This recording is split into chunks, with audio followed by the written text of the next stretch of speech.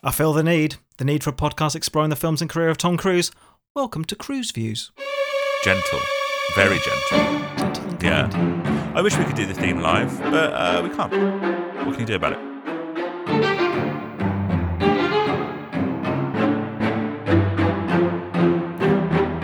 No. What can you do about it? Hello and welcome to Cruise Views, the podcast that takes a deep dive into the life and movies of corpse-snogging Tomb Raider Tom Cruise.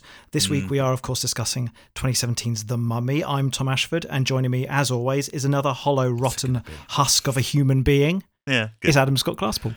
Lovely. Yeah, no, yeah, it's good. It was fine. Yeah. It was perfunctory. A perfunctory introduction, as always. Yes. Mildly insulting. But it's not just me, though, is it? We've got It's two not. more rotting husks.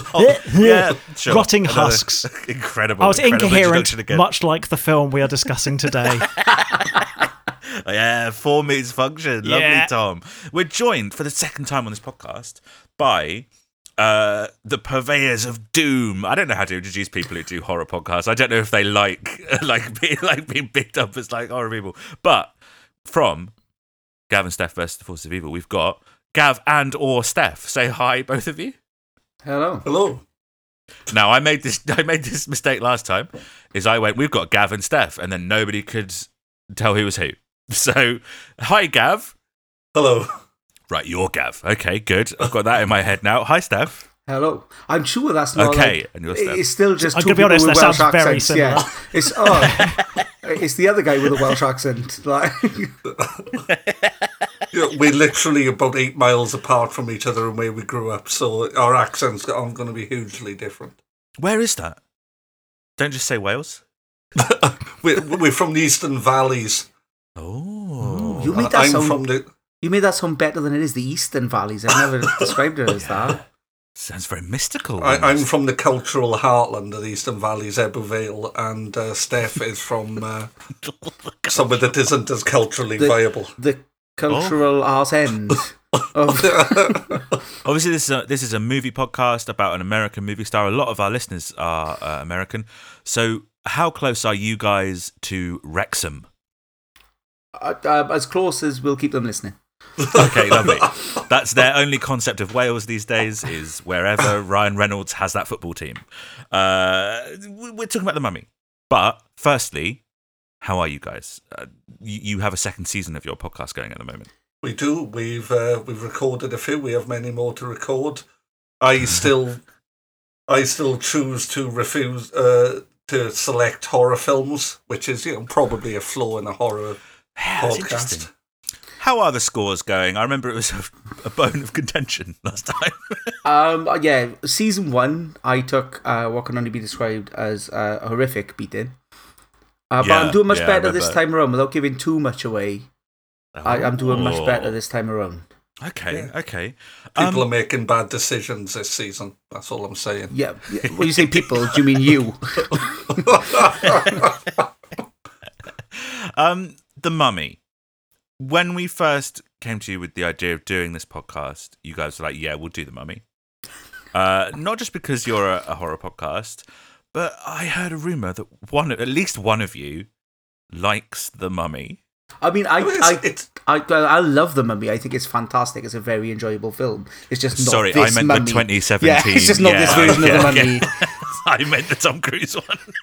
I mean, the last time we came on, you did say which version of the film did you watch, and I thought maybe this time if I watched the wrong version, I'd be better off. I don't dislike it.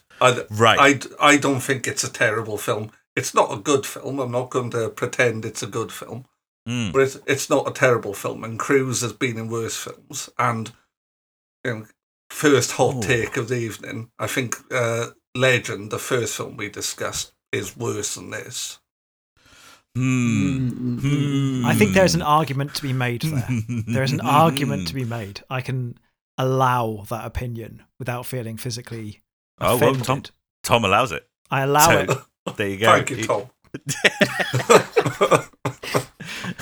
I mean, so did you guys see this when it came out? I did. I saw it in the cinema. Steph, is this your first experience with Tom Cruise's The Mummy? No, I've seen it before. I didn't watch it when it came out, but of course you did, Gav. It's a horror film that's not a horror film. So of course you saw it when it came out. This is right up your street. Yes. Yeah. I must have seen it because it was the Tom Cruise of it all. Tom, you must have seen this when it came out? I didn't see it in the cinema. I believe I watched it on Netflix.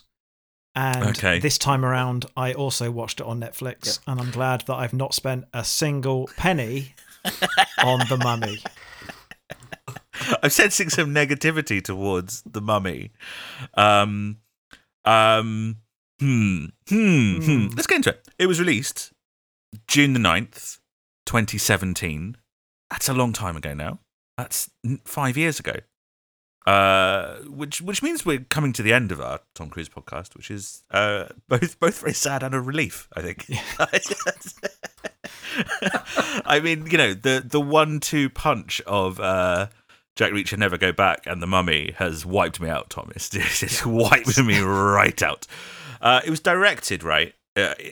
Sort of, okay, in as much as a film like this can be directed, by Alex Kurtzman. What do we know about Alex Kurtzman? We've come across him before, Tom. Well, I mean, whatever he's done, I've blanked him from my mind. Really? Well, he wrote Mission Impossible 3. Oh, well, Wasn't he fine. one of the writers on Edge of Tomorrow as well? Or have I invented that? I think you've invented that. I don't think that's true. Does it take much writing? Mission Impossible 3, and then it blew up. Like what? It's not a hell. It's not plot heavy, is it? Mission Impossible 3. No, I suppose not. He works with J.J. Abrams a bunch. He also wrote Cowboys and Aliens. Another classic, right? Yeah. Star Trek and its sequel. He wrote Transformers: Revenge of the Fallen, and he wrote The Amazing Spider-Man 2. He's really knocking them out of the park, isn't he? He's ruining franchises left, right, and centre. This guy, the franchise killer. I don't know if you're ruining Transformers. Well, it was good in the 80s. Film to begin with. It was good in the 80s, wasn't it? Like before they attached Shia LaBeouf. Yeah, I guess. Although I reckon Alex Kurtzman probably one of the least of the issues of the Transformers movies, probably. I would suggest so. And he had directed like a Chris Pine drama thing called People Like Us, which I had forgotten existed. I don't think I've ever seen it. Has anybody seen People Like Us? Nope. No, I think we speak for the entire film watching public. Like nobody has seen that movie. I think Chris Pine might be the blandest actor in the entire history of acting. So much so, I can't even picture what Chris Pine looks like. He's Captain Kirk in the Star Trek movies. Oh, okay. Yeah, but he can't be more bland than Chris Pratt, for instance. Surely. Have you heard, his Mario voice is... At least Pratt got Parks and Recreation to speak about. What has Chris Pine got to speak about? Wonder Woman. He's not terrible in that. Yeah, he was pretty good, right, in Into the Woods, a film that I deeply dislike. But Chris Pine is giving it something. he's giving it some spice. Tom, you strike me as someone who'd be a huge fan of Chris Pine. Prime? Chris Pratt and Chris Pine have been combined into one. I forgot his name, which is all the Chris's, the Evans, the Hemsworth, they all combine into this big four-headed Chris. Oh, God. I mean, how big's his forehead? It's hard to tell because his quiff is so massive, it's deceptive. Yeah, I mean, Chris Pine, I know him from, he's in Wonder Woman, which was fine, and Wonder Woman 84, which was less fine. And he was in the Star Trek films, which are all, fine. Just repeating what we've said, really. Yeah. Well, I don't know what else. What else is there to offer? You don't know what else he's been in. I don't know what else he's been in. I couldn't tell you. I mean, I didn't look it up because he's nowhere near this movie. No. That's why I don't know how we've got on to Chris Pine. But there is a vague connection. I did some research. And Annabelle Wallis, who plays the not mummy lady. That's what I've got to read. Yeah, the not mummy lady. Annabelle Wallace went out with Chris Martin from Coldplay and left him for Chris Pine. Oh my God, she loves a bland man. That woman loves a bland Chris. Yeah, that woman does not like a personality at all. What do you look for in men? Nothing. I like beige. That is a woman who likes no spice in her life in the slightest. Yeah, that's an accurate representation of the Chris's in general, I reckon. Who's the spiciest Chris? It might be Pine. Oh. Of those two, well, probably. No, of all the Chris's. The Evans, the Hemsworths, the Pratts, the Pines, the Martins.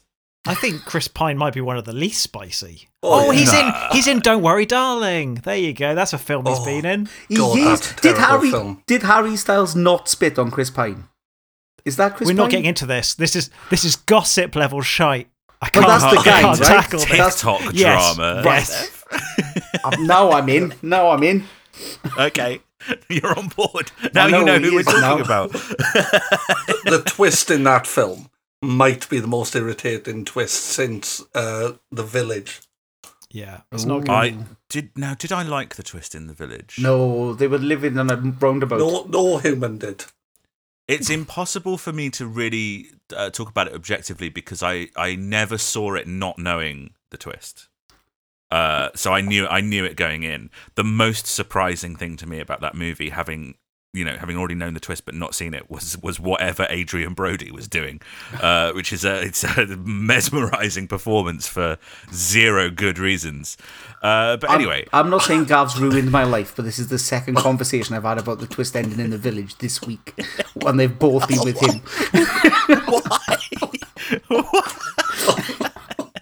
Look, if you do a horror podcast, The Village is going to come up, isn't it? Every week. One of the most brilliant horror movies of the last 50 years. Alex Kurtzman, right? This is the second movie he directed. That's the point I was trying to make, right? Before we got off on Chris Pine or whatever his name is. It was written by David Koepp, who we've talked about and is competent. And I'm not sure how much of his draft actually remains in this film. This is the guy that, in terms of Cruise, wrote the first Mission Impossible, wrote Steven Spielberg's War of the Worlds, but he also wrote Jurassic Park, Spider-Man, Panic Room. There's not a lot of evidence that somebody who wrote Jurassic Park was involved in this movie. But it was also written by Christopher McQuarrie, who, of course, we all know by now. We've talked about him every week, and we'll continue to talk about him until Tom Cruise stops making movies, I imagine. He's pretty much the only person he works with. On Christopher McQuarrie, have you ever seen the film he directed, The Way of the Gun? No, I haven't, but I understand that there is a good reason that he didn't direct anything for 12 years afterwards. Well, I actually quite liked it.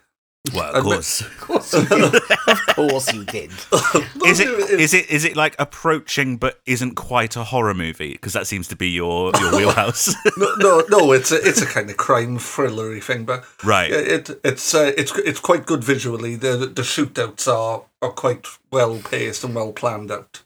He's a really good visual director. In one of the best films ever made, Jack Reacher. He's so good with like the visual stuff in that film and visual storytelling, and of course he directs the Mission Impossible movies now. Like he by the time the last one comes out, he'll have directed 4 of them. Is that right? Yes. Yeah. Yes. Tom, help me out. Yes, because Brad Bird did number 4. So yes. Rogue Nation, Fallout, Dead Reckoning Part 1 and 2. Yeah. And he also wrote Edge of Tomorrow. This. He wrote on Ghost Protocol. He writes all the Mission Impossible movies. He wrote Valkyrie. That's where he met Tom Cruise. He's Cruise's go-to guy. And this is also written by Dylan Kussman, who had written a few things for TV, but was primarily an actor. He had a small role in Jack Reacher, so he's just kind of someone that I think came with Christopher McQuarrie when Tom Cruise came aboard The Mummy, which we'll have to talk about at some point. It stars Tom Cruise. Had you guys heard of Tom Cruise before? Tom who? Tom Cruise. Tom Prine. Yeah. Only through your podcast, to be honest. I wasn't aware of his films prior to that. First, yeah. Well, this is the point of our podcast, is to shine light on our unsung actors. Yeah, Tom Cruise is in this movie. Arguably, that's one of the problems with it. Also, Sophia Boutella plays the titular mummy.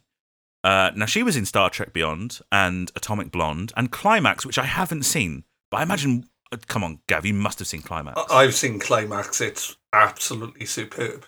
Is it? Okay, cool. Yeah. In fact, I'm going to be talking about it on the pod some point this season. Oh, excellent.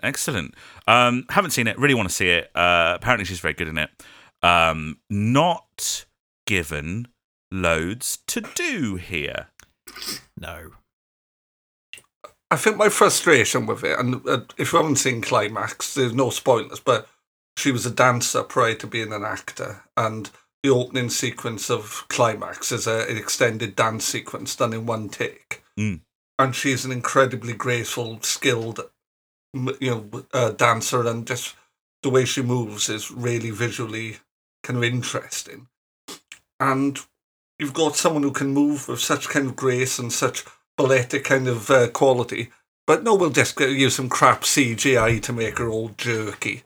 Yeah. And it's a waste of a really, really good actress. Yeah, I mean, that happens a bunch to her specifically in this movie. I read a thing with the director saying that he'd seen a performance by her and was just moved by like all of the emotion that she could portray through just her eyes. And so he then makes a decision for the entire movie to make her eyes CGI. Bizarre. Just what a weird decision that was. I do like the way that Gav will often say something on a very base level, and then he will say exactly the same thing in a much more contrived way. When he said she's a dancer, the way she moves is visually exciting, which I think that's a dancer. that's the whole point of a dancer. But it's a bit like Michael Fassbender. I thought you were going to say flatly. I thought you were going to say flatly. Because we were on dance, weren't we? Yeah, that's what. But it's like when Michael Fassbender was playing whatever the character is in that the silly Aliens prequel thing, and he kind of changed. He changed the way he walked, and Sophia Boutella in Climax at one point, because something has changed, she changes the way she walks, and it's just really interesting. But in this she doesn't, because CGI. Right, yeah. I mean, I love physical performance stuff like that, and who's a great physical performer? Tom Cruise. And there's some of it in this. There's some good physical performance stuff in it. One section in particular. Annabelle Wallis. She was in Annabelle, which is apt. And then in King Arthur, and then I've never seen it, Peaky Blinders. Did you guys watch Peaky Blinders? I've seen Peaky Blinders. The whole thing? Yeah. Why? It starts off very strong and then just becomes a bit like... Peters out, does it? Yeah, just shrug. It's fine. I can't bring myself to do it because of all of the stuff around it. Yeah. Like it seems like... Hang on, Steph. Let me just confirm something. Steph, do you like it? No, I've tried it. It's okay, great. Cool. I don't even know the 3-piece The fans of it seem very annoying. Like the fans who get like the haircut and stuff can't be doing with it.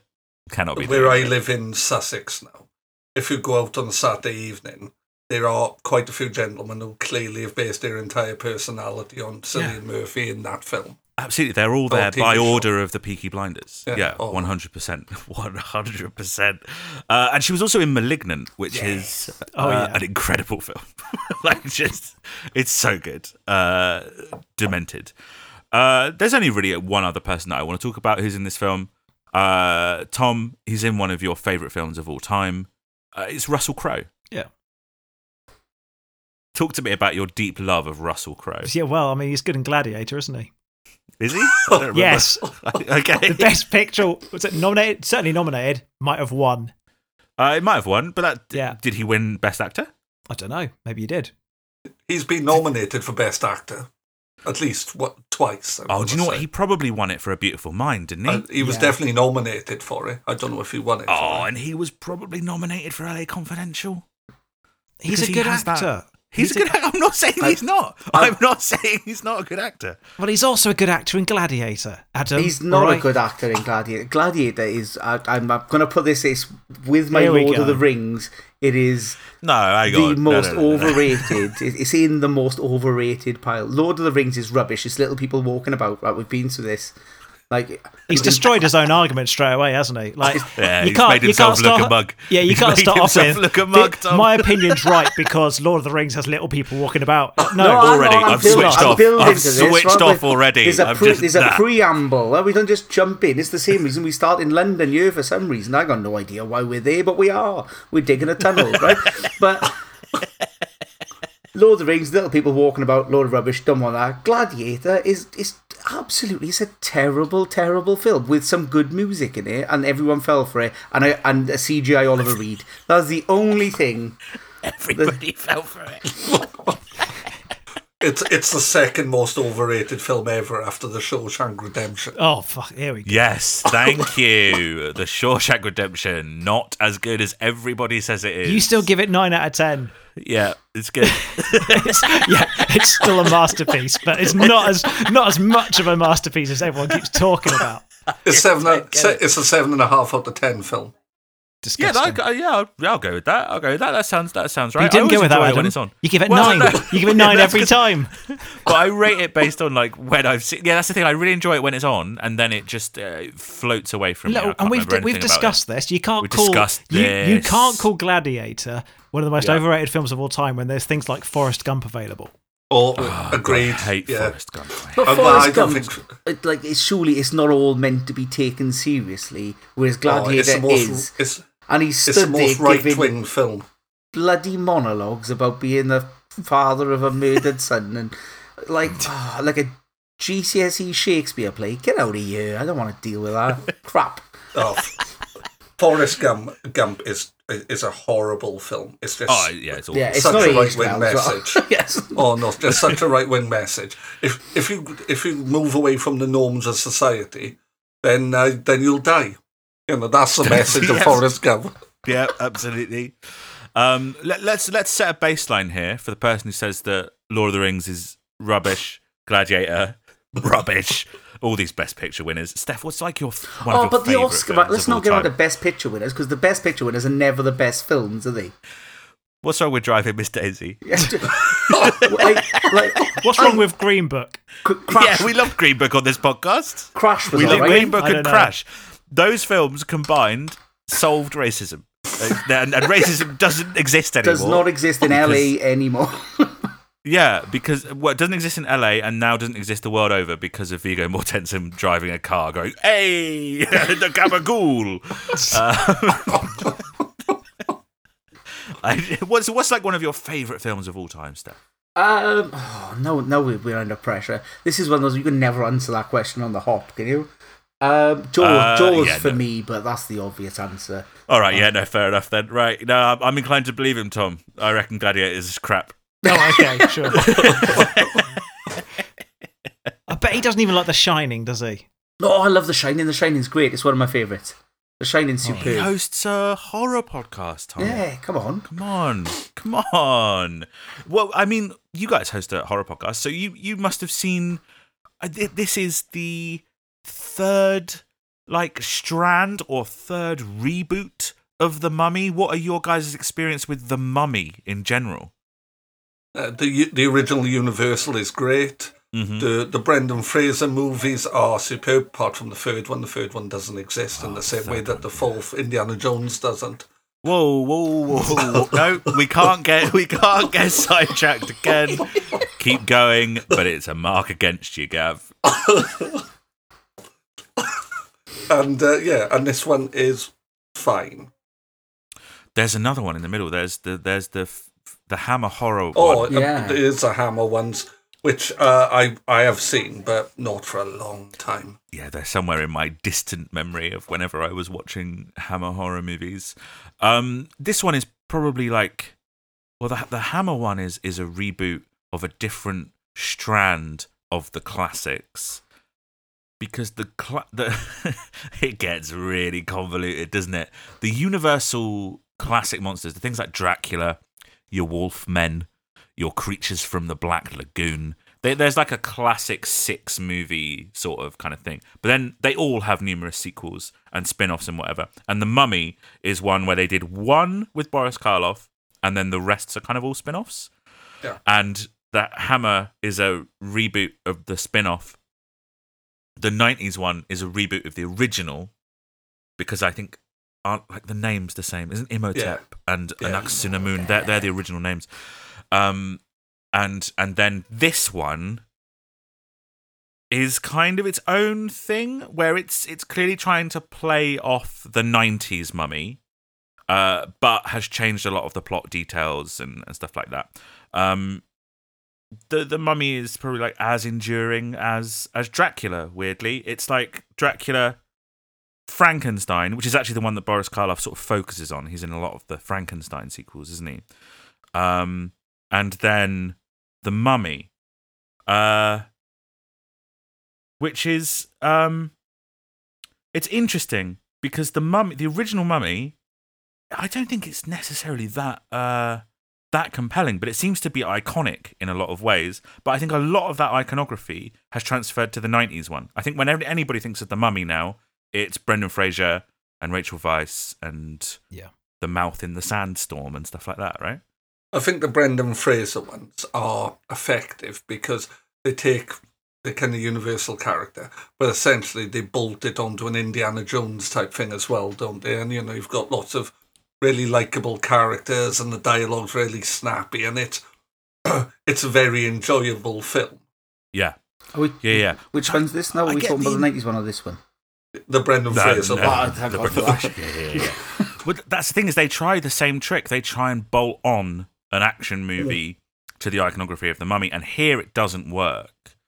Let's talk about Tom Cruise. What's Tom Cruise doing in this movie, Tom? A lot, and achieving very little. But like, why? In terms of where he is in his career, right? Yeah. He's got his franchise. He's got the Mission Impossible franchise. He's saved it. It's still in his clutches. He's kind of still got the Jack Reacher franchise. Yeah. We don't know there's not going to be a third one. I mean, we don't know he's going to be recast. He knows in the bottom of his heart. He knows. He knows there's not going to be a third one. Yeah. He just watched that sort of slip away from him as he was making it, I think. But big star-led franchises in 2017, not necessarily the most popular, most compelling things that are on the cinema. In 2017, what are some of the most popular and compelling films of the time, Tom? Oh, God. Come on, you love them. Well, there's Marvel Cinematic Universe. There we go. Yeah, yes, exactly. I was trying to think of specifically which one came out that year. Everybody's got to have a cinematic universe, right? This is around the time they started talking about the James Bond cinematic universe, which I think got nixed pretty quickly. Yeah. If there's one franchise that doesn't need a cinematic universe, it's James Bond. Yeah, a series of standalone adventures. Yeah, that's kind of almost one of the problems with the Daniel Craig era, isn't it? Is that they're sort of like connected, and it just sort of doesn't really work that well. But Tom is looking around, and he's like, "Hey, turns out there's a lot of money in cinematic universes. I should get on one of those, really." And so we have the Dark Universe. Now, Gav, Steph, you must have been so excited when this was announced. I genuinely was, and I'm still distraught at what happened, and very disappointed that no one else has picked it up instead. But it's never going to work with Tom Cruise at his heart, is it? Like he's not your horror guy. Like had Bruce Campbell pitched this to Universal, like this would have been great. Yeah, but I tell you, who's good for this horror franchise, Tom Cruise. Like. Yeah, I mean, I don't know how that really happened, other than the fact that if Tom Cruise is interested in something, you're pretty much like guaranteed to make X amount of dollars, so they just signed him up. Tom Cruise is a problem for me in this film. Mm-hmm. Yeah, because he brings nothing to it. And if this was a mid-budget film instead of a painfully expensive film, this would be far more enjoyable. But because Tom Cruise is in it, Tom Cruise has to be far more involved. Yeah. And this is not one of his more charismatic performances. And you barely have Sophia Boutella on screen, which is a huge waste for me. She's a fantastic actress. It just he ruins the film. It's all Tom's fault. I tell you what else he manages to do, right? Which is fitting for Tom Cruise. Like the 1999 Mummy is like a bisexual classic, right? Every character in it is damn sexy for reasons that I cannot explain. Men and women, right? Yep. But Tom Cruise is always weirdly sexless. Like, he is never a sexy guy, despite, like, he's got the abs and he's kind of got the looks and he's got like, he should be a sexy guy, but he's not. He's weirdly neutered, and the film feels the same. And it is so sexy, whereas The Mummy, the 1999 one, is really sexy without ever really trying to be. Yeah. Even The Mummy is sexy. Everything is sexy. As a bisexual man, the whole damn film is sexy.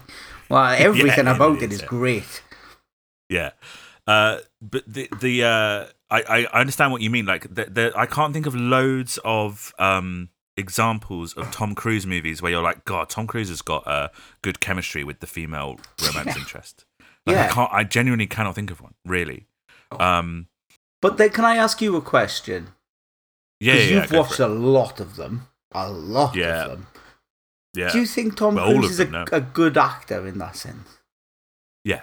Do you? Because I get he does a lot of good films, but there's like maybe like 3 films where I go, well, that was a really good performance from Tom. I think at his best he is a good actor, and even in stuff like War of the Worlds, War of the Worlds that is film shit. for me. War of the Worlds is shit. It's Lord of the Rings all over again. Come on, Stef. Come on now. Come on, behave yourself. I paid to go and see that in the cinema with so much hope and so much joy in my heart as I carried my ticket like a scene from Willy Wonka into the cinema, and that shit was projected onto my screen, and I left disappointed and heartbroken. You are wrong there. It's a terrible film. We'll get it on the podcast. We'll put it against each other. It's a terrible film. I think we were reading a review the other day for Rock of Ages, right?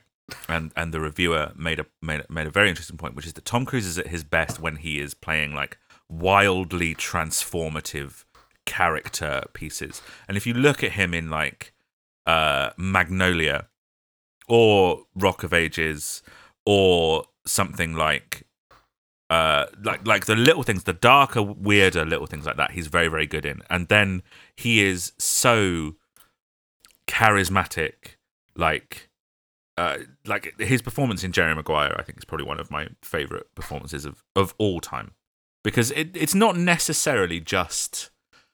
Like, film acting, I think, is not necessarily just the Daniel Day-Lewis of it, who who immerses himself in parts or whatever. It's about kind of your understanding with your relationship with the camera and how you use your star power and how you use your charisma. And I think Tom Cruise is like the best at that. He's not here, not in The Mummy.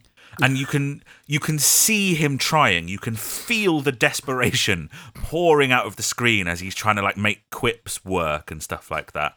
And it just falls completely flat here. I think it was Tom that said that Oblivion that you previously talked about. If Ryan Reynolds was in Oblivion, it'd make more sense. I think it was Ryan Reynolds. He said it would make sense. Now you can imagine this film with Ryan Reynolds in.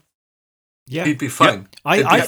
I think if you put Ryan Reynolds or Chris Pratt or anyone fairly generic but just like watchable, the film would actually be better. Hang on. Not fundamentally better. More fun. It's not going to suddenly jump to being like a 4-star film, but I think but it's much more of the sort of generic Netflix thing that comes out every now and then that you're just like, 2.5 stars, as opposed to being a bit of a disaster. There's bits of it that's fine. What it lacks though is a plot and acting. But there's bits of it that's all right. I'm not necessarily saying that Ryan Reynolds is going to bring those two things to The Mummy, plot and acting. I think my only issue I've got so far is calling Ryan Reynolds generic. Like the guy's a star. The guy's incredible. I love Ryan Reynolds. Did you call me? It's like he was. It's like I'm pretty sure he's an AI. Like that he was like just created to be like the blandest human being alive. The problem, Ryan Reynolds is not getting past a capture. Prove you're not a robot. Absolutely not. No. He's hitting that wall every time. But see, Ryan Reynolds, I think, has got a personality in a way that makes him likeable. I like Ryan Reynolds, whereas when Tom Cruise is charismatic, quite often I find he comes across as annoying. Tom Cruise being charismatic is very similar to Tom Cruise jumping on a sofa in Oprah. Like, I find him very annoying American. The thing about Tom Cruise versus Ryan Reynolds is that I think Tom Cruise is very earnest in a way that Ryan Reynolds isn't. Ryan Reynolds, and I've been watching, it's funny that it came up actually. I've been watching Welcome to Wrexham, the documentary about him and Rob McElhenney buying Wrexham FC. And Ryan Reynolds is just like all of his characters in real life. Mm-hmm. He's like sarky, and he's making sarcastic comments and self-deprecating stuff like that. And it just comes across as quite fake. Yeah, I like McElhenney. I don't like Reynolds so much in that. I have the same sort of reaction from that documentary, yeah, for sure. Because McElhenney comes across as very genuine and very earnest, and Ryan Reynolds always comes to me as a bit of a prick, to be honest with you. I think I see Sorry, the problem. Ryan, if you're listening. I think I see the problem here, because if the issue is that he's very sarcastic and self-deprecating, then I think it's maybe that I connect with him in a very personal way as someone who is deeply sarcastic and very self-deprecating. I mean, I don't look as good as Ryan Reynolds to be self-deprecating when I say I disagree. I disagree. I thought Ryan Reynolds had joined the call when you came on.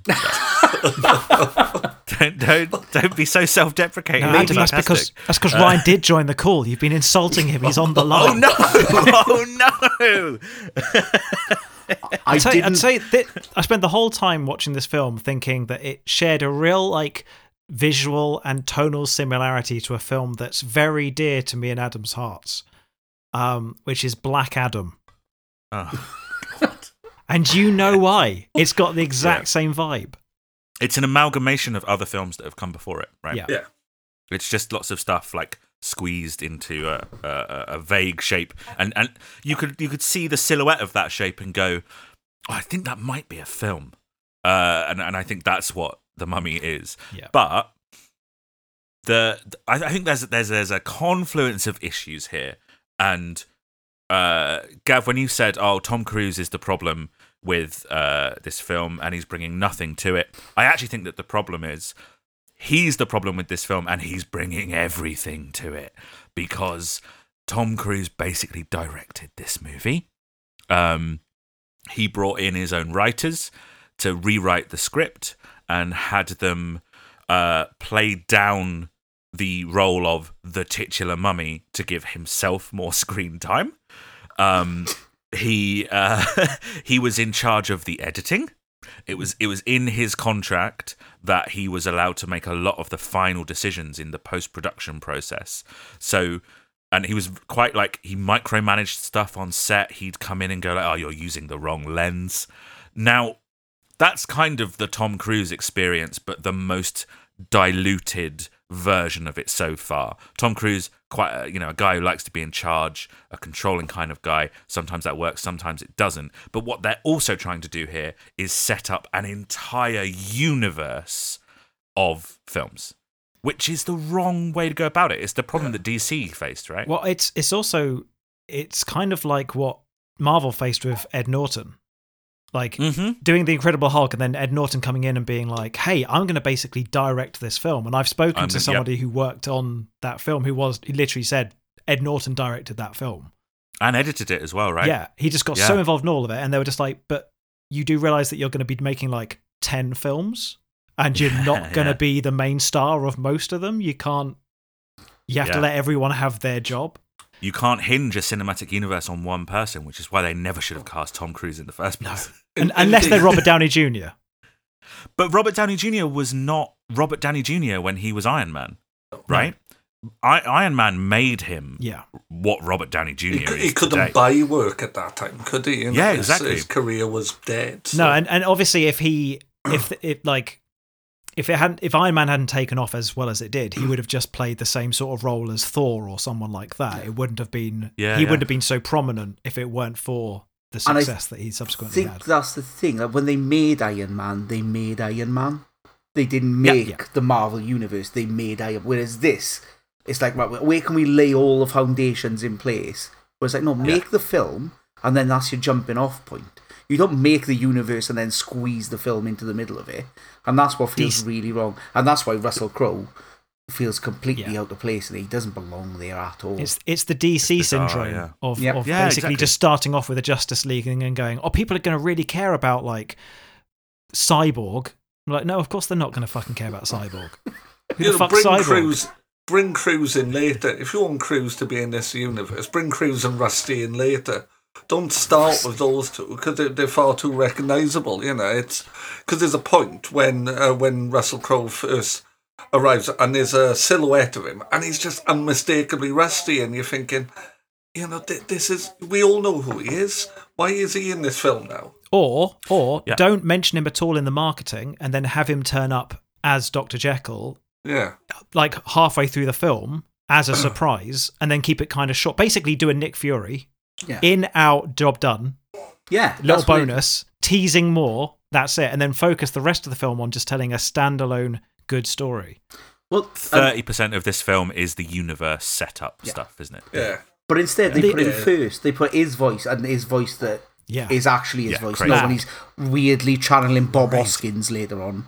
Like, it's good to talk. Yeah. Like, it was like so Mr. strange. Hyde is not Eddie Hyde. Yeah, awful.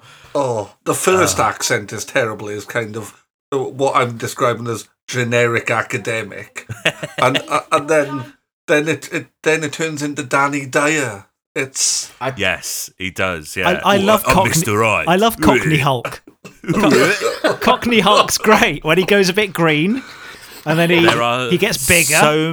There are like so many signifiers of superhero movies in this movie, which is absolutely not what it needed to be at all. No. They're obviously trying to make Tom Cruise the Tony Stark character or whatever, you know, the guy who kind of draws it all together. Yeah, there's the Hulk in there. I mean, a disaster for the plot is that they've made Tom Cruise's character invincible. He survives plane crashes and stuff in the first half hour. How do you make a horror movie with any tension when your lead character is invincible? It just doesn't make any sense. And it's because they haven't made a horror movie. It was a horror movie until Tom Cruise came on board and he was like, right, yeah, but let's make a Mission Impossible movie though. Because I really want to get in that fucking plane. Yeah. Okay? I want to get in that plane and I want to do the vomit comet stuff and I'm rolling around on the ceiling and stuff. Can we put that in The Mummy? And nobody had the courage to go, Tom, that doesn't fit. Tom, that's not supposed to be in this movie. But as a collection of unconnected set pieces, those set pieces are quite good. The plane crash is very good. Yeah, the plane crash is good. The bit when they're in Iraq at the start, it looks like a Call of Duty level. That's all right. Yeah. I quite like that. You know, the zombies on the underground, that's great. But that's the whole thing, is just scenes that kind of look cool, sellotaped together. It's like a ransom note on celluloid. Like, it's all just glued and stuck down. Like it. And the plane scene isn't good, because every time we see from outside the plane is going straight down, and yet they're all rolling around the middle of the plane, which makes no sense at all. If they're going to be rolling on the plane, surely they need to be stuck at the back. That's how gravity works.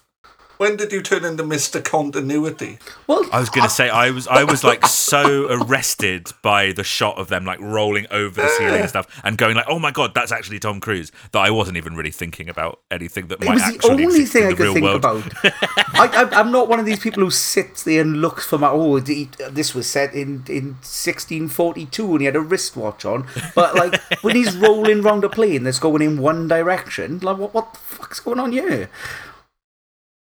But I quite like that scene as well, because the guy who was in New Girl was killed, and I was quite pleased because that is the worst sitcom in the history of TV. He's coming back. He's not gone yet. Yeah, they might kill him off, but then, they bring back the most unnecessary character in the entire plot. So what is the plot? What is the plot? What happens? There isn't a plot. Let's not pretend there's a plot. Look, we talked about this with Legend, and this has even less of a plot than that. There's a magic knife and a mummy. There's a knife. The knife needs a stone. We do start in London with them finding the Templar Knights or something. Yeah, is that what it is? The Crusader Knights. Yeah, the Crusader Knights. That's it. Can we tackle the fact that this film spends a huge fucking amount of time doing like a voice-over-led backstory, which is always the sign of quality for a film kicking off? Black Adam. Hang on. Right. Because the 90s Mummy starts with that, and it's great. Okay, but generally speaking, if I'm thinking of like a modern-day blockbuster... Like the 90s Mummy? No, I'm not even talking about the 90s, mate. We were barely alive. Like... I guess Speak what I mean for is yourself. if you say it out, but a different way. Sorry, Gav. I'm not even going to say how old I was in 1999. 43. Am I the youngest here? I might be the youngest here, right? Yeah. Oh man, that doesn't happen very often. I'm absolutely thrilled. Anyway, the point I'm trying to make is that starting a film with a flashback sequence and a voiceover explaining all the exposition that you need is not, generally speaking, considered a good way to start a story. It can be done. But, I love it. But the real criticism here, because if that was then followed up by like a Goodfellas level film, absolutely fine. Yeah. They then share the exact same information multiple times throughout the rest of the film using the same clips we've seen. You literally at the beginning, I'm pointing out, you could just this is all the stuff that the main character should uncover through conversations, through discovery during the film, and then they actually have those moments. So you could cut the first 10 minutes of the film out. Yeah, and the whole film would still make sense and be better. They do enough of it in flashbacks, don't they? I suppose. I tell you what else isn't a good premise for a film about an Egyptian mummy is starting in London, then moving it to Iraq. Like, I don't never show an Egypt. But the voiceover explains, doesn't it, that they had to hide the mummy far away from Egypt. So that's why you need the voiceover, guys. Because there's no war in Egypt, and so we couldn't think of a way to put Tom Cruise there. So we needed this really good shootout scene. So we put it in Iraq. Yeah, they never. Well, I suppose they do explain that they literally moved her like coffin or whatever, like thousands of miles to make sure it's nowhere near Egypt. But that is a very desperate way of kind of for no reason, just because it's the worst MacGuffin that ever MacGuffined. Yeah. But there's cool visual bits, and when the Mercury's coming down when they fall in the thing, that looks really cool. And there's always cool visual bits, but this isn't a Rammstein video. This is a Tom Cruise film. But what?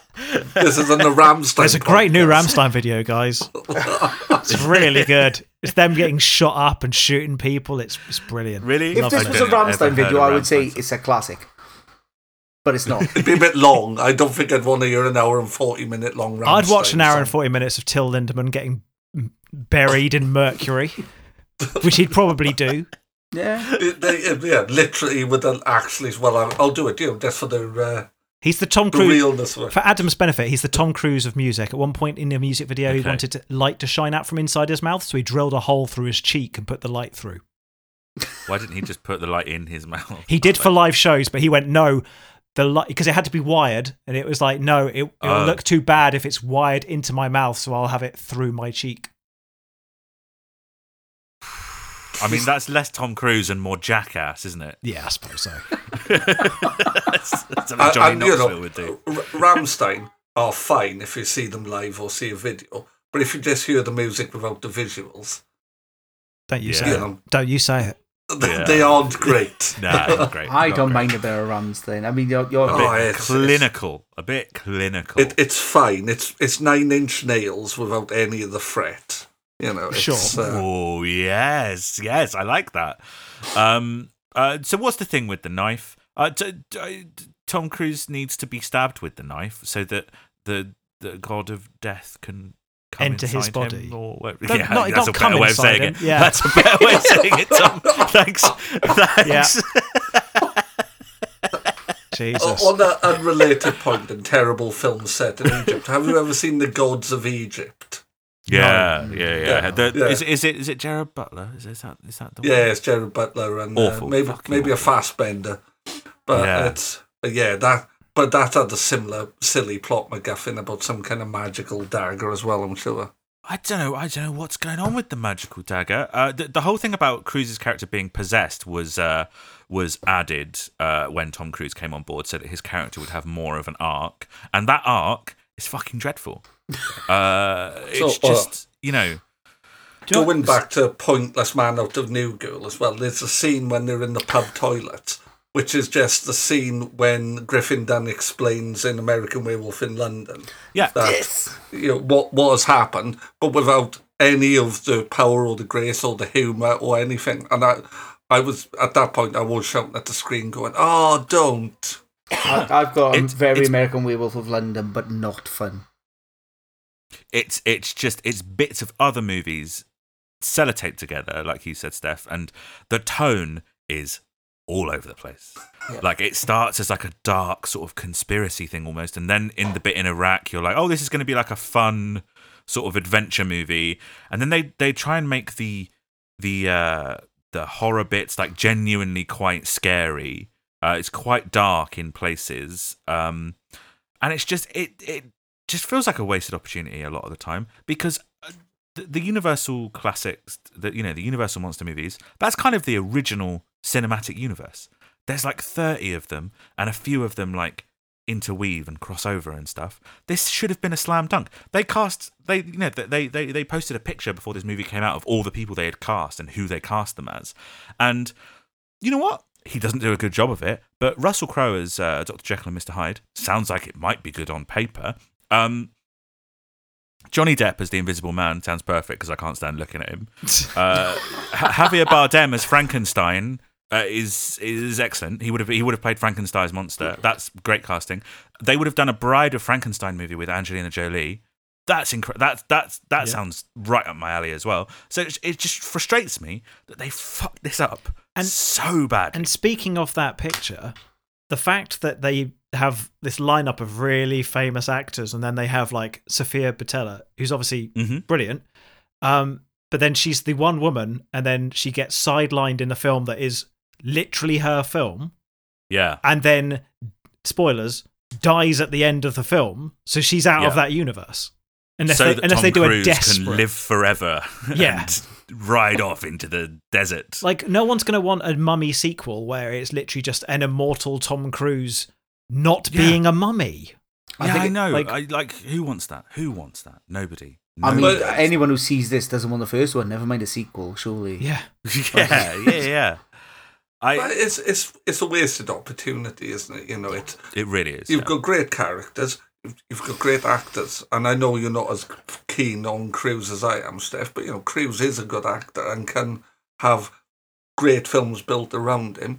But I think if somebody had actually worked out how to connect these set pieces, you'd have a genuinely enjoyable film, rather than something which is nearly there, but it was fine, kind of. But would you have a horror movie? Would you have a horror movie? Can Tom Cruise do horror? Would be my question.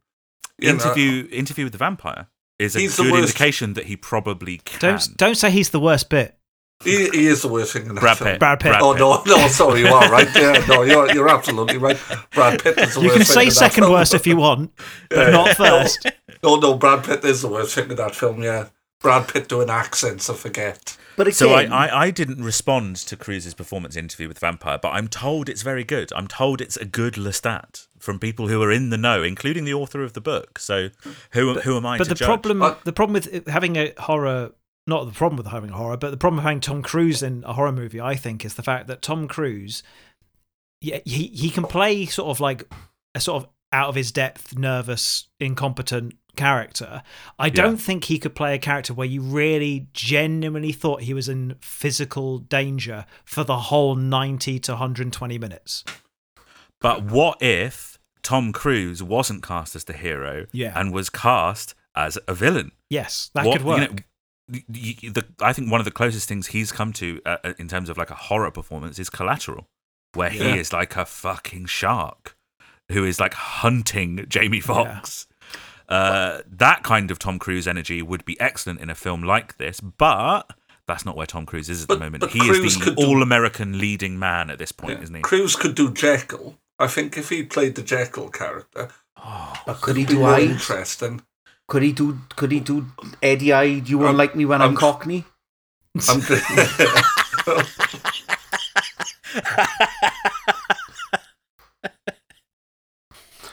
But Cruise as Jekyll would work for me, and then you could have a Ryan Reynolds, a Chris Pine, a Chris Pratt, another. You know. I think the question is as well: if you reshuffle the order they release these, does it need to be a horror film, or could it be a dark action film? If this isn't what launches your new horror franchise that you're going to base the whole universe around, you can chuck an action film in.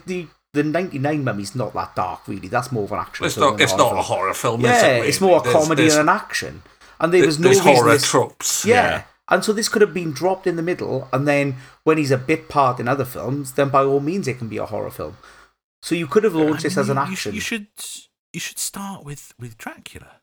Sure. Yes. Well, no, but they did, didn't they? They was that silly that Dracula was like film. It was like retcon. They were like, oh no, this is actually was part of it. That Dracula Untold, which stars Luke Evans, which for American people looking for where we're from is within walking distance of my house where he grew up. Okay. So there we go.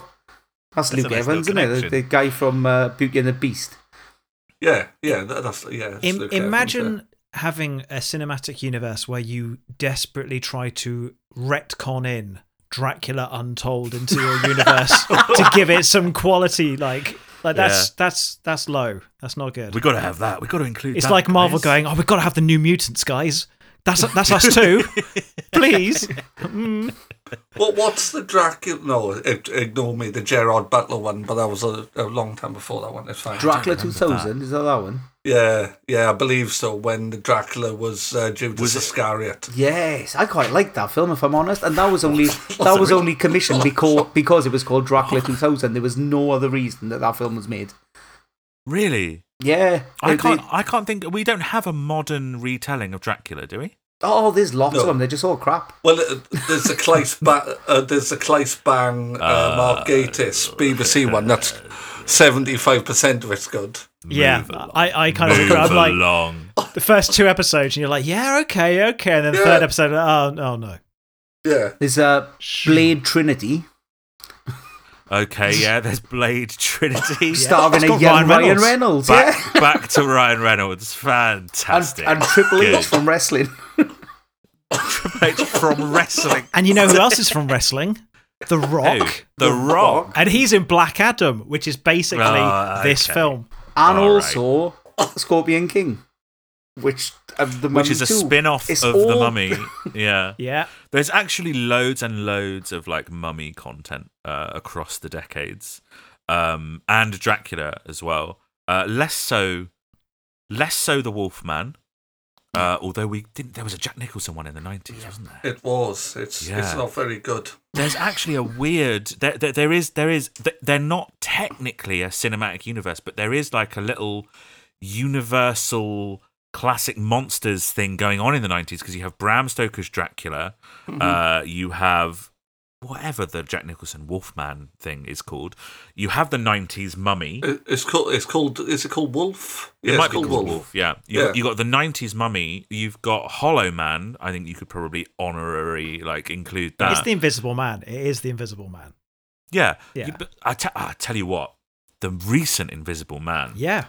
Yes. That's how you reboot classic monsters. But they made thing. that That's great. Because the Dark Universe fell through. They then went right. We'll and then there was going to be a whole Blumhouse Blumhouse classic monsters universe thing. That's fallen apart as well. They're still threatening to make the Bride of Frankenstein thing with Angelina Jolie. But by itself, that does not sound promising. And I've got a radical idea though around horror films. Just make new stuff. Yeah, make new stuff up. Stop remaking stuff. the thing about horror is there's unlimited options because you can make all of it up. You're not bound to reality in any single way. But to be fair, there's been some really good original horror movies recently. Have you guys seen Barbarian? Yes. I loved Barbarian. I would argue that I'm never sure what's happening in that film, and that's why I liked it. Yeah, exactly. I would argue that most good horror films today, by their very nature, are like standalone, and would not lend themselves to a cinematic universe. So maybe the entire idea of the dark universe doesn't work as a horror franchise. Disagree. I desperately want a Barbarian cinematic universe. If they can link it in with Malignant, that would be absolutely top notch. Can we have It Follows as well? Just because it could be. Chuck it in there. What upsets me though is you've got Robert Eggers makes The Witch, which is one of the greatest horror films of the century so far. Yeah, absolutely perfect film. And then what do you want to do next, Robert? Oh, I've got some original ideas. Why don't you remake Nosferatu? No, let him make some original stuff. No, I'm so excited by that. Yeah. I can't wait for the Nosferatu. Imagine remake. If he'd done like the Dracula film for the Dark Universe as the first film. Imagine if he directed Tom Cruise in The Mummy. The Robert Eggers. We wouldn't have Robert Eggers anymore. He'd have quit. Yeah. But I would love to see somebody like Robert Eggers or Jordan Peele directing Cruise in a horror film, and to see what they could do. I'd love to see any amount of directors work with Tom Cruise, but it seems like that part of his career is over. You know, like Tom Cruise has worked with Spielberg, Stanley Kubrick, Martin Scorsese, all these like incredible directors of pure cinema, guys. And he just doesn't seem interested in doing that anymore. He works with Joseph Kosinski, Christopher McQuarrie, Doug Liman, and that's it. Those are his three guys. He's in control of all the projects. I'd love Tom Cruise to be in like an Ari Aster movie. That would be so interesting. But how old is he now? So how many more years of blockbusters has he got? Well, he's 62, isn't he? Something like that. Yeah. Jesus. Has Tom Cruise become action films Adam Sandler? Kind of. Except he does seem to have, and this is the weird thing about Tom Cruise, he does have a quality filter, right? Like this film suggests otherwise. But he doesn't actually just bash them out for the sake of doing them. Whenever he does a project, he commits 100% to it. Whereas the Adam Sandler thing is just like, where do I fancy going on holiday with my friends this year? Let's go to Hawaii and we'll make something that approaches a film in that. But Adam Sandler does make good films as well. He did, but that's when he still does. Uncut Gems. I was going to say great. Uncut Gems. The sweatiest film I've ever seen. Hustle. I really enjoyed Hustle, and when Adam Sandler gives himself over to a director, he's used really well. But and same with Tom Cruise. But then, having said that, right, all of that is upended. This whole like, oh, Tom Cruise shouldn't be in control because look at The Mummy. It's just upended by Top Gun Maverick, which is one of the most successful blockbusters of the last 10 years or whatever. It made $1.5 billion. It's got like insane amount of reviews. And by all accounts, Tom Cruise directed that movie, essentially. But Maverick, lots of people went to the cinema to see that who wouldn't usually go to the cinema. I've got guys I play rugby with who, if I try talking cinema with, they just look at me and go, what are you talking about? But they all went to see Top Gun Maverick because it's Top Gun, isn't it? It is Top Gun. Yeah, that was one of the main things I noticed about it. Yeah. I also think that film lends itself to Tom Cruise's particular set of skills, shall we say? Like in terms of Liam Neeson, you're thinking of. Liam Neeson. Yeah. Liam Neeson. We've covered him in this podcast. Yeah, but like he obviously knows how to put together a very satisfying action movie. I don't know. No, but that's the thing. I think this is a torn mess of him trying to like retrofit himself into a film, as opposed to having a film where he is obviously the lead in Top Gun or Mission Impossible, and so he can do. Oh right, let's have all these amazing set pieces, and then I'm going to get these writers to come up with a really clever way of putting it all together. And I assume he kind of just leaves the people responsible to get on with that bit. because he's done his bit. I wouldn't be so sure. Well, not on set. But I think you know what I mean. Like, I know what you mean. With this is just him coming in and being like, "Oh, I'm only in like 30% of this film because I'm not really the focus. So I need to make myself 100% of the film." The distinction with Top Gun Maverick and the Mission Impossible movies, which he has a lot of control on this, is that he came in halfway through this, and the rest of the other things he's produced, and he works from the ground up on those things, doesn't he? But do you not think it's kind of Adam Sandler syndrome as well? Is like Adam Sandler likes to sit on a beach and drink pina coladas and talk to Salma Hayek. And let's be honest, who wouldn't? Well, I'm not knocking the guy for that. But Tom Cruise, like, what do you want to do at the weekend? I want to hang off a massive building in Dubai and fly an aeroplane and fall out of the sky. Like, he's doing... Yeah, absolutely. He's just doing what he likes doing. It's just Adam Sandler's a bit more chill.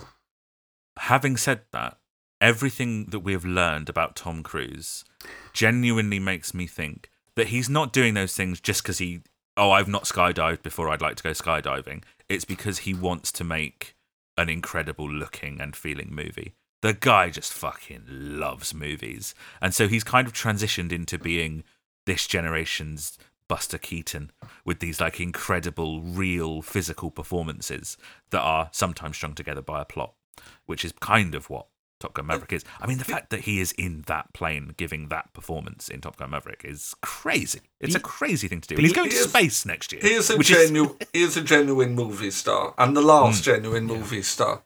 You know, we will miss him when he's gone. I thought Clooney was going to be that, but no, Cruise is. Cruise did what Clooney never did, because Clooney's too interested in art occasionally. Yeah. I mean, have you guys seen Ticket to Paradise, though? For fuck's sake. No, you got to check that out. You got to check that out. I love Clooney. I like Julia Roberts. I'm no interest in seeing that film. Just stick it on this Christmas. Honestly, it's such a good time. It's such a good time. You know something. You know something that's not common to horror movies generally. Big budget set pieces.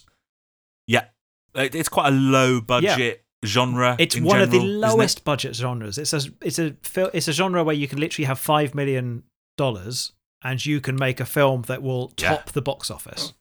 We discussed Saw recently, and that's made for 10 quid and a bag of apples. Barbarian probably has like a 20 million budget. Yeah, which is quite rare these days to have like a 20 mil. It's like almost kind of doesn't exist that much. But horror is moving into a higher budget world now. You know, Jordan Peele spends money on his films, and you can see every single penny of that on screen. And Ari Aster is starting to head into a world where and the Conjuring movies and stuff like that as well, right? Those are quite high budget things. But the low budget things are the ones that break through. Like even some like the Conjuring, we're still looking at like 30. I would say definitely under 40 million budget. But I mean, do you want to know the budget on this? We're not quite. Oh yeah, no, I know the budget on this one. It's not 40 or lower. Jesus Christ. Once you include marketing, it's estimated to be $345 million. Wow, offensive. That's an Avengers movie sort of level of budget, isn't it? Which is also it didn't make Avengers money. It did not. It did not. Adam, do you want to know how much The Conjuring cost? Yeah, go on. 20 million. Yeah, fair play. How much was this again? 345 million. But that's including marketing. Yeah, let's be fair. The Conjuring probably had 30 million with marketing. Okay. They reckon it was about 195. It's still 10. It's still 10 times what they spent on The Conjuring. To be fair, that's only $10 for every idea they try to cram into the plot. Which is next to nothing, really. All the money's on the screen. You're absolutely right. But the CGI's all right. The CGI's quite good. It's really not. Nah, it's not. Like as soon as they cut to the outside of the plane, it looks like it's from like. Were you wearing your glasses when you watched it? No, I wasn't. No, I meant when I was staring outside of the plane I was in, Adam. Oh, okay, I just wasn't as clear. No, the bundle of rats CGI wasn't very good when he's outside that pub in the 19th century for some reason. And the bundle of rats. the stuff they do with the mummy, with like her face, I swear it looked better in the 90s. Yeah. I swear they the Brendan Fraser CGI looked better, except for the Scorpion King. the birds that somehow down a plane. Like one bird hits a windscreen and the windscreen cracks. Like I'm pretty sure that would happen. That would happen. Have you not seen Sully? They don't hit the windscreen. Even my car windscreen could survive a sparrow. Like those birds hate planes. All birds hate planes. I can tell you right now, we're invading their territory. We're invading their territory, and they're trying to take us down. And only one man is brave enough to stop them, and it is, of course, Sully Sullenberger. Can you make sure you edit Tom Hanks? Tom Hanks, yeah. Can you edit that bit out, because I don't want M. Night Shyamalan hearing that plot idea and then turning it into The Happening 2. Oh God! Have you guys seen Old? With Yes. The beach that makes you old. Still not yet. I love the weird movie, wasn't it? Spoiler for anyone listening. Steph's not seen it. I haven't. Well, I won't say anything. I'll be honest. I'll watch in about 10 years more. Well, it's a beach that makes you old. Yes, I am aware. Yeah. The twist: the beach makes you old. Yeah, didn't see that. You thought there'd be a twist, but the beach makes you old. Twist. It's based on a graphic novel, which is far more interesting and far more haunting. Old, but the twist is it's a scientific experiment. But it's always a scientific experiment, isn't it? That's why nobody trusts scientists. That's why COVID took over. Apart from when you're trying to keep people away from drugs by pretending you're in the 19th century. That twist does not hold up at all in The Village. Actually, does it? Look, we don't need to talk about it. It's fine, guys. I can't even be.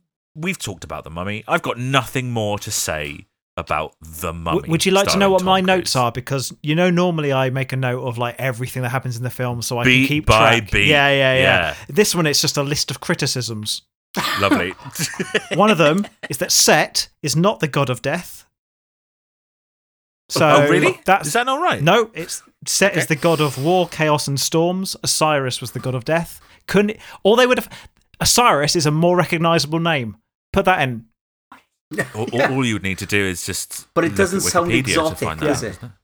Osiris sounds fairly exotic. If I was going to go name an Egyptian god, Osiris, that'll do. I think you've got more of a chance of knowing an Osiris than you have a Sept.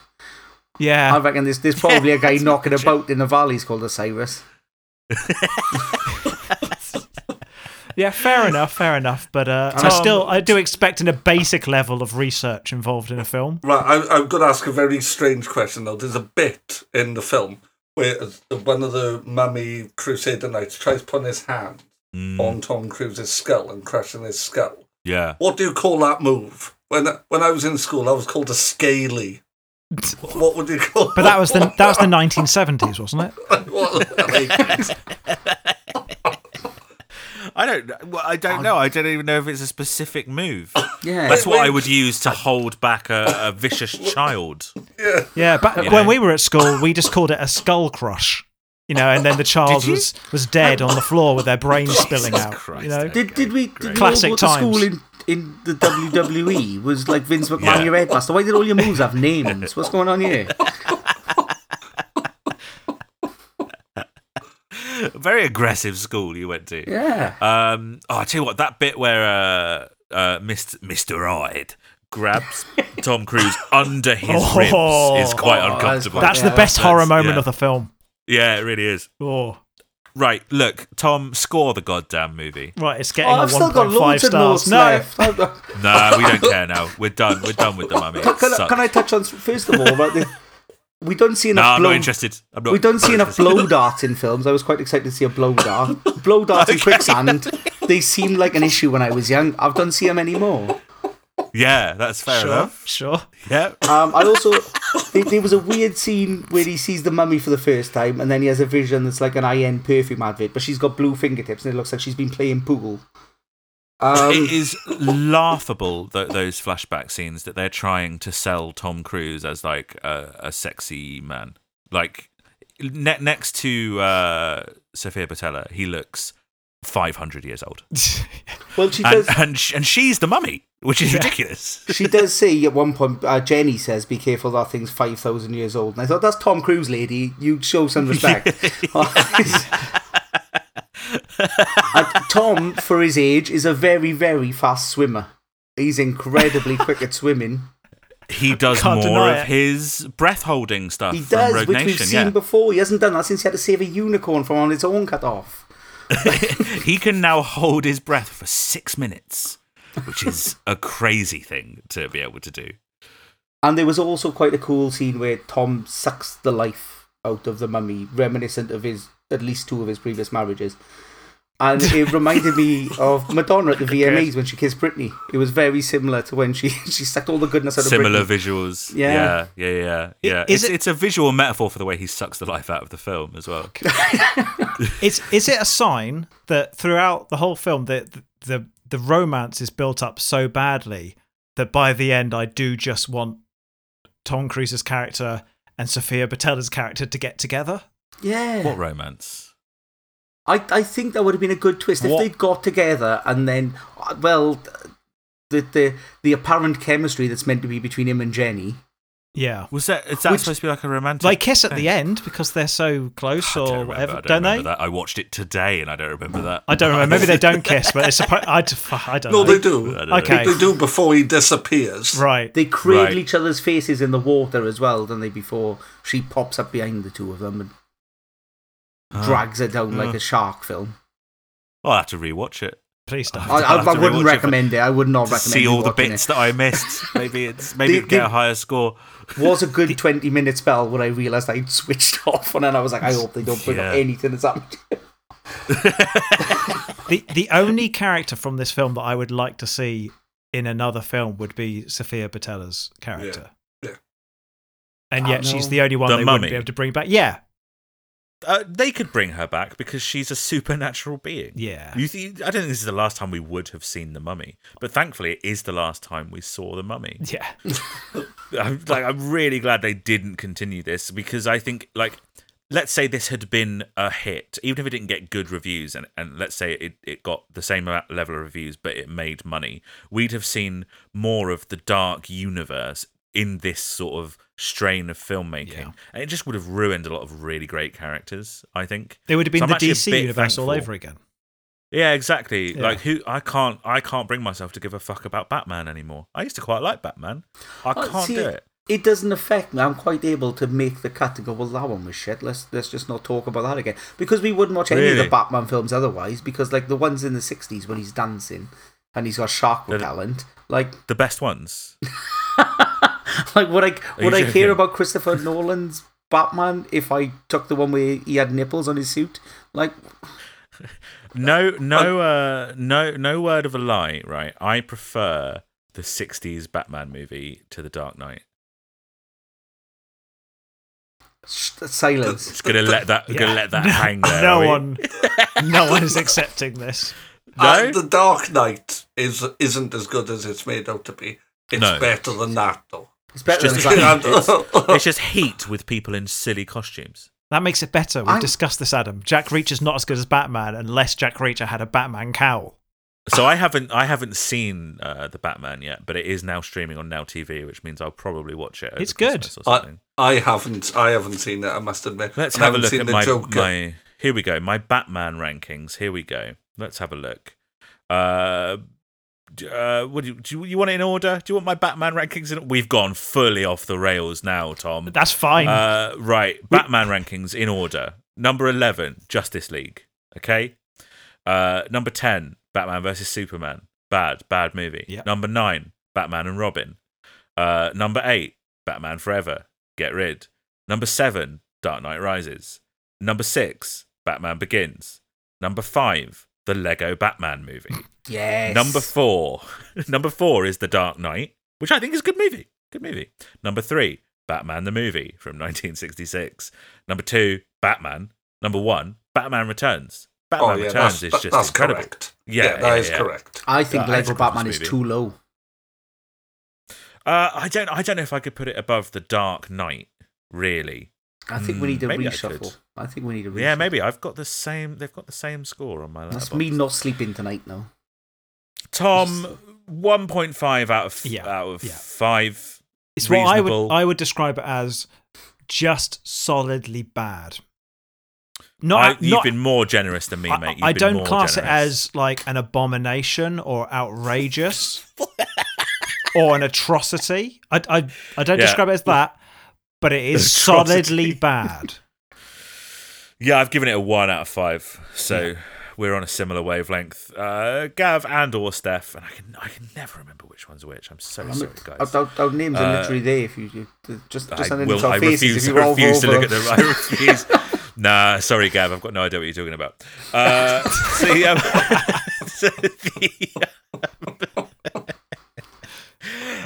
What are we saying? Come on, out of 5. You can have 0.5s as well. Gav's going to be much kinder to it than I am. I'll give it a 1.5 because I considered it 2, and then I converted that into out of 10, and I thought, no, that's too high, so I'm going to take it out to 1.5. Yeah, fair enough. Yeah, I'd say 1.5 as well. Well, I thought you were going to be much more positive. You've given it the peer pressure, You've you've gone from a 4 right down to a 1.5. Yeah. But 1.5, 30%, yeah. That's a fail. That's a fail, yeah. He's covering up his Tom Cruise's The Mummy tattoo. But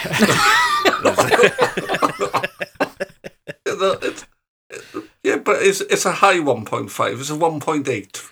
Okay, it's a strong 1.5. Well, that sounds like a 2. Yeah, that's rounding up to a 2. All right, we'll call her a 2. I'm comfortable with that. Solid. Okay, fine. Yeah. Right. What about 2.5? You comfortable with that? No, okay. It is not 50%. What about cruiseness, though? I found this one very easy to score. What do you guys reckon the cruiseness is? The cruiseness of the film or the cruiseness of Cruise within the film? Up to you. I do the cruiseness of the film, and also when we came up with the initial idea for this podcast, I made it very clear that we were going to do the cruiseness of the film, and Tom heard that and went, nah. For me, it's the cruiseness of Cruise's performance. How cruise does Cruise get? Right, yeah. For me, it's the cruiseness of the film. How much does Tom Cruise impact the film? I will go Adam's route, and because it could literally be anyone. It could be anyone. It could be any man, any woman. It could be my dog. It could be anyone. I'd love to see that cut. Release the Gav's dog cut. So I'm going to give it 3 out of 10. Ah, okay. Steph? As a film, it is a Tom Cruise film. It's a 0.5. Tom Cruise within the film is himself at least a 4, but his impact on the film is a 5 because he fucked this right up. He, not only just on this film, but on a whole franchise. He killed the whole franchise. It's out of 10. Is it out of 10? Then it's 12. Yes. It's 12 out of 10. I'm with Steph. I'm with Steph here. Tom, what's your cruiseness? I'm giving him a 6 because I would put it right down the middle of just being like so replaceable. Like he's bringing so much, but he at the same time so replaceable. But he does do the airplane sequence, which is proper Cruise dedication. That is proper. I'm not saying that's good. I'm not saying he should have done the airplane sequence, but to be in an airplane and go, right, I'm going to do free fall and I'm going to fly around bashing off the walls, that's full Tom Cruise. They did something it's like just misplaced. 65 takes of that scene, which is crazy. I've gone 10 out of 10. This is so cruisy because he had his hand in every single aspect of production. The fact that it's bad, doesn't really kind of affect the cruiseness rating of it. This is his movie, basically, and he fucked it. He absolutely fucked it up. And it's only like the success of Mission Impossible Fallout is kind of what rescues his career after The Mummy, I reckon, because he was people were wary of him after The Mummy because it was such a huge flop, and then of course the success of Top Gun Maverick. I mean, he'll be campaigning for an Oscar pretty soon, I reckon, for Top Gun Maverick. But this lost money. It may on a budget that could be up to 345 million, but is estimated to be around 195. It made 410. They reckon it lost about $100 million for Universal, which is not what you want from your big summer tentpole Tom Cruise movie. I mean, so Tom Cruise even had a hand in when it was released and how it would be released and like the marketing strategies and stuff. That was down to Tom Cruise as well. Demented that he would release this in June. What? Release it in October. If you want to have even like half a hope of getting any Halloween money at all, release your horror movie in October, you bellends. Honestly.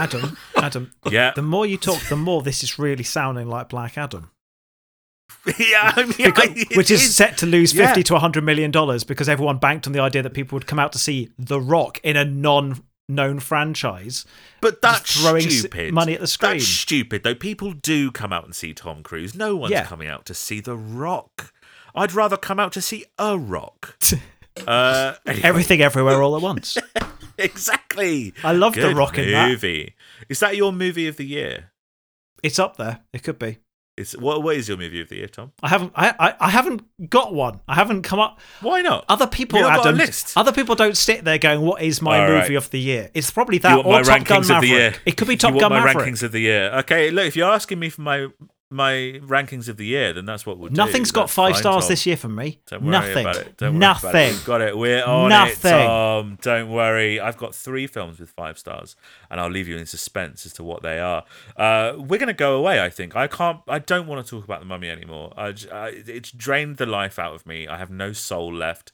Before we wrap up, though, it's obviously time for our long-running game. Only one of us is allowed to look at the IMDb trivia page for each movie this week. It's Tom. He's going to present me with 3 pieces of trivia. Only one of them is one that he's made up, and I'll have to discern which one that is in 2 Crews and a Lie. Now, I desperately need your help, Gav and Steph, because when did Legend come out? Was it pre or post Colour of Money? Pre. So we hadn't quite started putting money on it yet. We started putting money in honor of Colour of Money. We started putting some bets down on this, and I've hit an unfortunate run of double or nothings. So at the moment, what is it that I owe you, Tom? At the moment, from the double or nothing thing, because it's just been unlucky. I think it's just been unlucky. I owe you £1,342,177,280.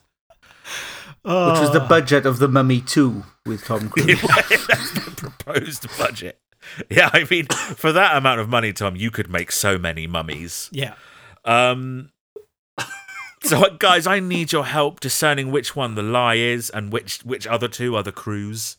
So, I guess, okay, with some trepidation, take it away, Tom. Okay. Don't take it away, Tom.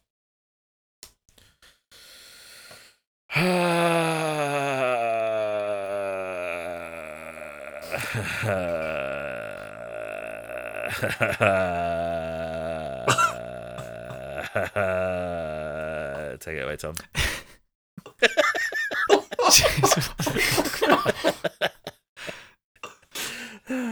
Okay. Number 1. The surnames Morton and Vale, belonging to Tom Cruise and Jake Johnson's characters, were taken from members of the real-life expedition team who first opened Tutankhamun's tomb. I don't think that's true. Because I don't recognise those names, and I know loads about Tutankhamun. You studied ancient so much Egypt history? I would genuinely, right? I was genuinely obsessed with Tutankhamun when it like, you know, not, I was going to say when it happened. When it happened back then? Not like, yeah. I definitely don't think you are the youngest person on this podcast anymore. Yeah. I'm a huge Tutankhamun stan. I didn't realise you were 4,000 years old. That's very that good. Is the most hipster claim I have ever heard there, but I remember their early stuff. Oh, fine. Okay. I don't. It could be true. It could be true. Okay. All right. Number 2. The book from Jekyll's library that Jenny uses to knock out an adversary is the Book of Amun-Ra from 1999's The Mummy. No, that's not true either. I'm a huge Mummy stan, and it goes all the way back to my fandom of Tutankhamun. Yeah. I don't think that they would have done that because it's a different continuity. There are nods to stuff in that thing. Like you can see the hand of the creature from the Black Lagoon, and you can see a skull of a vampire and whatever. Not buying it, Tom. Not buying it. Go for it, mate. Number 3. Tom Cruise personally requested Annabelle Wallis audition for the role of Jenny because he's a huge fan of Peaky Blinders.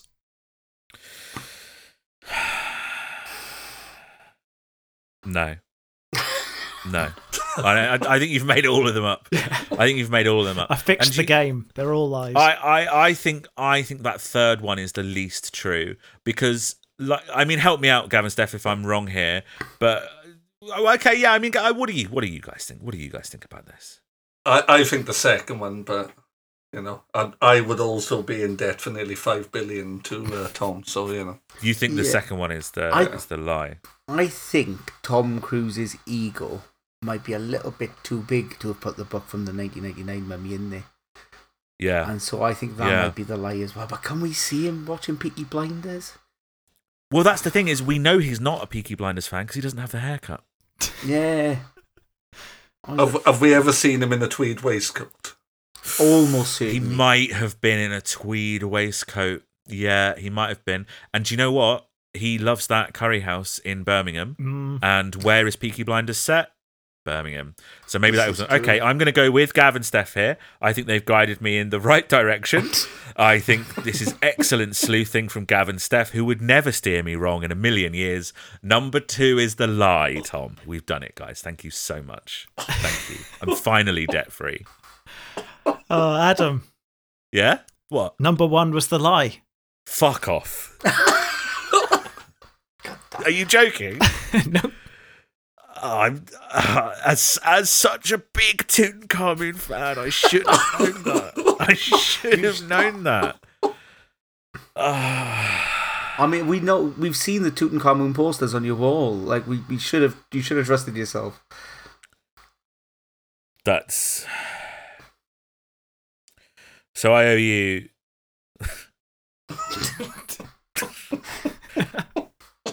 £2,684,354,560. Yeah. Happy with yourself, or quite? Yeah. Yeah. Well, that is how and why we play Two Crews and a Lie. Bastards! I can't believe that. I was really trusting you on that one. That's fine. Whatever. Gav and Steph.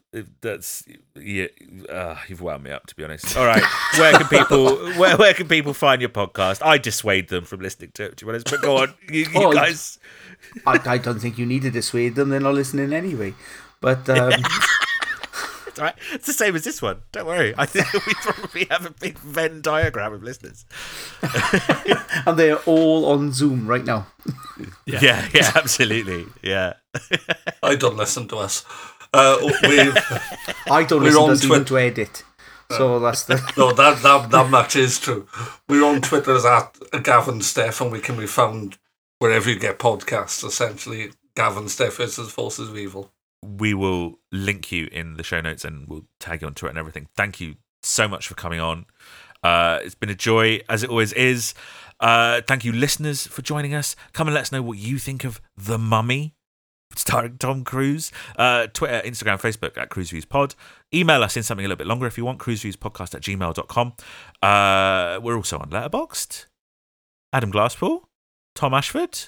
We do our little reviews over there, don't we, Tom? We do our little Tom Cruise little reviews. star ratings, little reviews. Yeah, little star ratings of the Tom Cruise movies.